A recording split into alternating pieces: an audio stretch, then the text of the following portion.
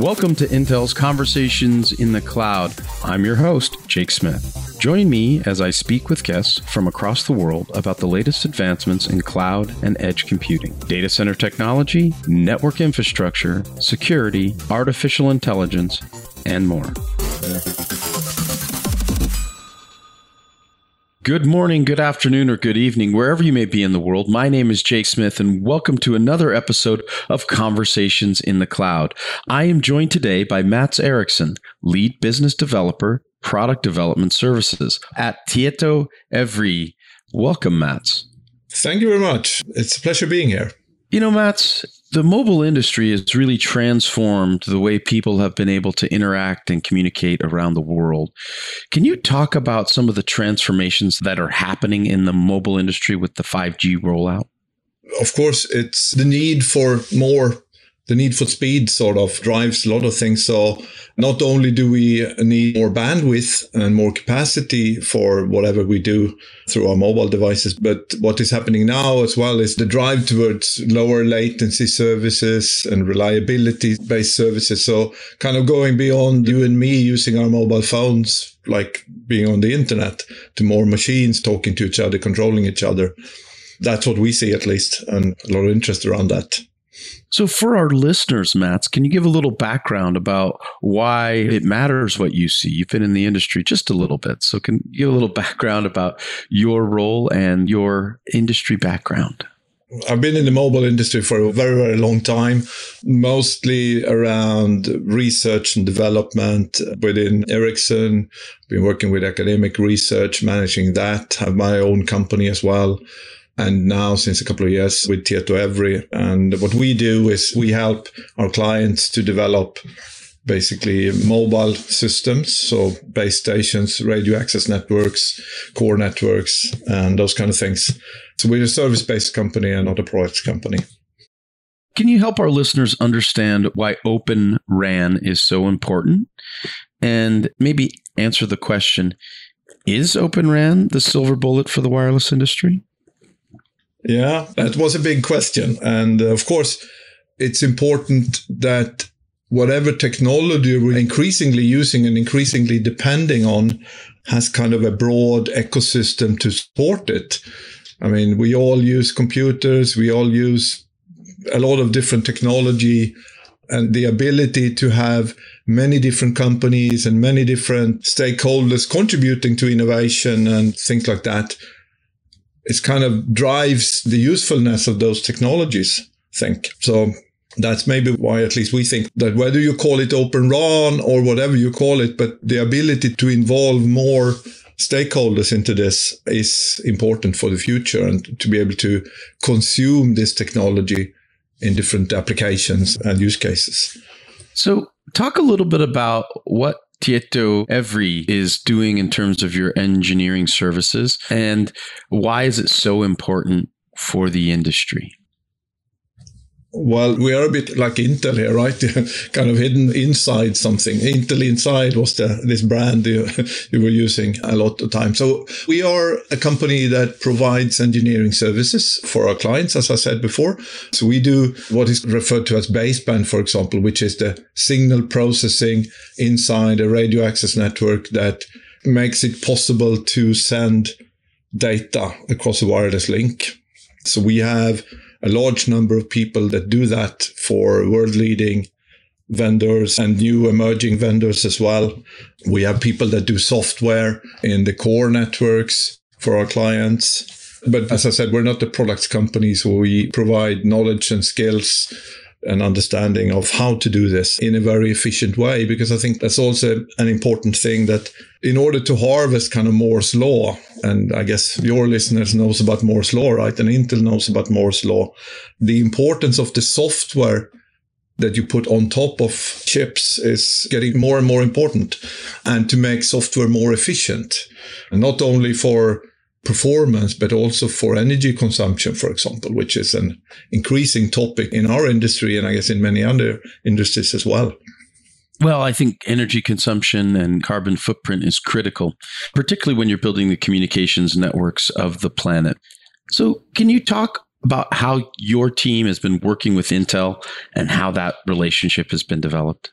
Yeah, we have a lot of different collaboration with Intel. The one that I'm mostly involved in, there are two of them basically. One is around FlexRAN, which is this baseband piece of software that Intel provides to the ecosystem. We have been involved for many years around that, both helping Intel and then helping Intel's customer in applying this in their products. So we provide services to those clients around optimization, hardening, and making the total product stable and hardened and packaged, you could say. The other area that we're working a lot with Intel is around openness. So the edge platforms and the use of those. And this, of course, goes together. So 5G and edge is kind of a synergetic approach here. And then there is a third area that is emerging a bit around AI and OpenVINO, which is something that we're trying to evolve more. So, as you start to think about where the future goes and how you evolve 5G and where Open RAN standards go, what are some of the areas of research that our listeners would be excited to learn you're working on? There is something called MIMO, which is basically you're adding more and more antennas into your RAN system to increase capacity and reliability.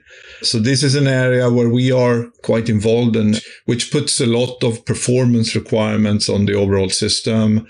It's also around how you integrate the radio parts and the baseband parts into a fully functional system.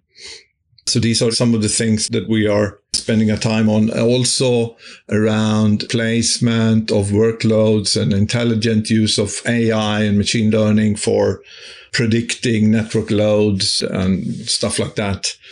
A couple of areas where we invest our own money into building skills and technologies. So for our listeners, can you talk a little bit about where they can find out more information? Yeah, of course. We just recently published a white paper on Open RAN, which is available at www.tietoevry.com/OpenRAN. It's a Finnish, Swedish, Norwegian name. I'm from the Nordics, so maybe it's hard to spell, but that white paper is available there. And of course, on the web, you can find more information about our collaboration with Intel, but also about other services and other key information they would need. Well, Mats, one of the things that we're excited about is using our FlexRAN technology with you and your team. Can you talk about FlexRAN and how it relates to ORAN or Open RAN for our listeners who may not know the difference? Yes. FlexRAN is a software reference architecture from Intel, a very good starting point for building up your radio access network stack. I view it as an enabler for new companies to start to build these products because they are very complex if you're building everything from scratch. So FlexRAN kind of represents a starting point. But the Open RAN doesn't necessarily require FlexRAN. And the Open RAN, the idea here is to make specifications that can allow multi-vendor integration. So what used to be proprietary products being developed by larger companies, they now have the idea of specifying some of the key interfaces. And of course, one of them is the idea of using common off-the-shelf hardware virtualization and run those RAN functions as virtualized functions on top of COTS hardware. And of course, FlexRAN supports that. So they are not necessarily the same thing, but there is an intersection here that, of course, using virtualization to build those Open RAN systems is kind of key, but not necessarily the same. And you can have FlexRAN and build a proprietary system as well, if you like. Well, it's very clear that, both Open RAN and FlexRAN are designed to enable an industry. This is my favorite question. I ask it every single time for our listeners, but what does the future hold, in your opinion? That's a good question. And I understand why I ask it all the time, because I guess nobody really knows. I think there is a couple of things that is important, and that is around performance. So how quickly can the Open RAN community get up to speed with the kind of state-of-the-art leading overall performance and the total cost of ownership for a telco running those gears. But I tend to think about this. I don't know if you've heard about something called Amara's Law, which is this statement that you tend to overestimate what will happen short term and underestimate what will happen long term. I kind of like that in the relation with Open RAN as well, that maybe we're thinking that it will happen tomorrow, and maybe it doesn't happen tomorrow, but it happens the day after. So Open RAN represents a new way of building things, a new ecosystem approach more. But of course, the key point will be how those companies that are involved there, how they can collaborate and make this happen, and how the bigger companies adopt to this. So of course, there is a lot of technical difficulties along the road that has to be solved. And yeah, I don't know. So the short answer is very hard to say. And there's a lot of integration challenges and stuff. But for sure, we will see an Open RAN market growing. How quickly it will grow, that's hard to say. Well, that's outstanding, Mats. I think our listeners will take advantage of Amara's Law and do some research on that, because that's actually quite a brilliant hypothesis, if I do say so myself. Well, thank you so much. On behalf of Mats Eriksson, lead business developer, product development services at Tietoevry, my name is Jake Smith, and this has been another episode of Conversation in the Cloud. Wherever you may be in the world, we wish you a good morning, good afternoon, or good night.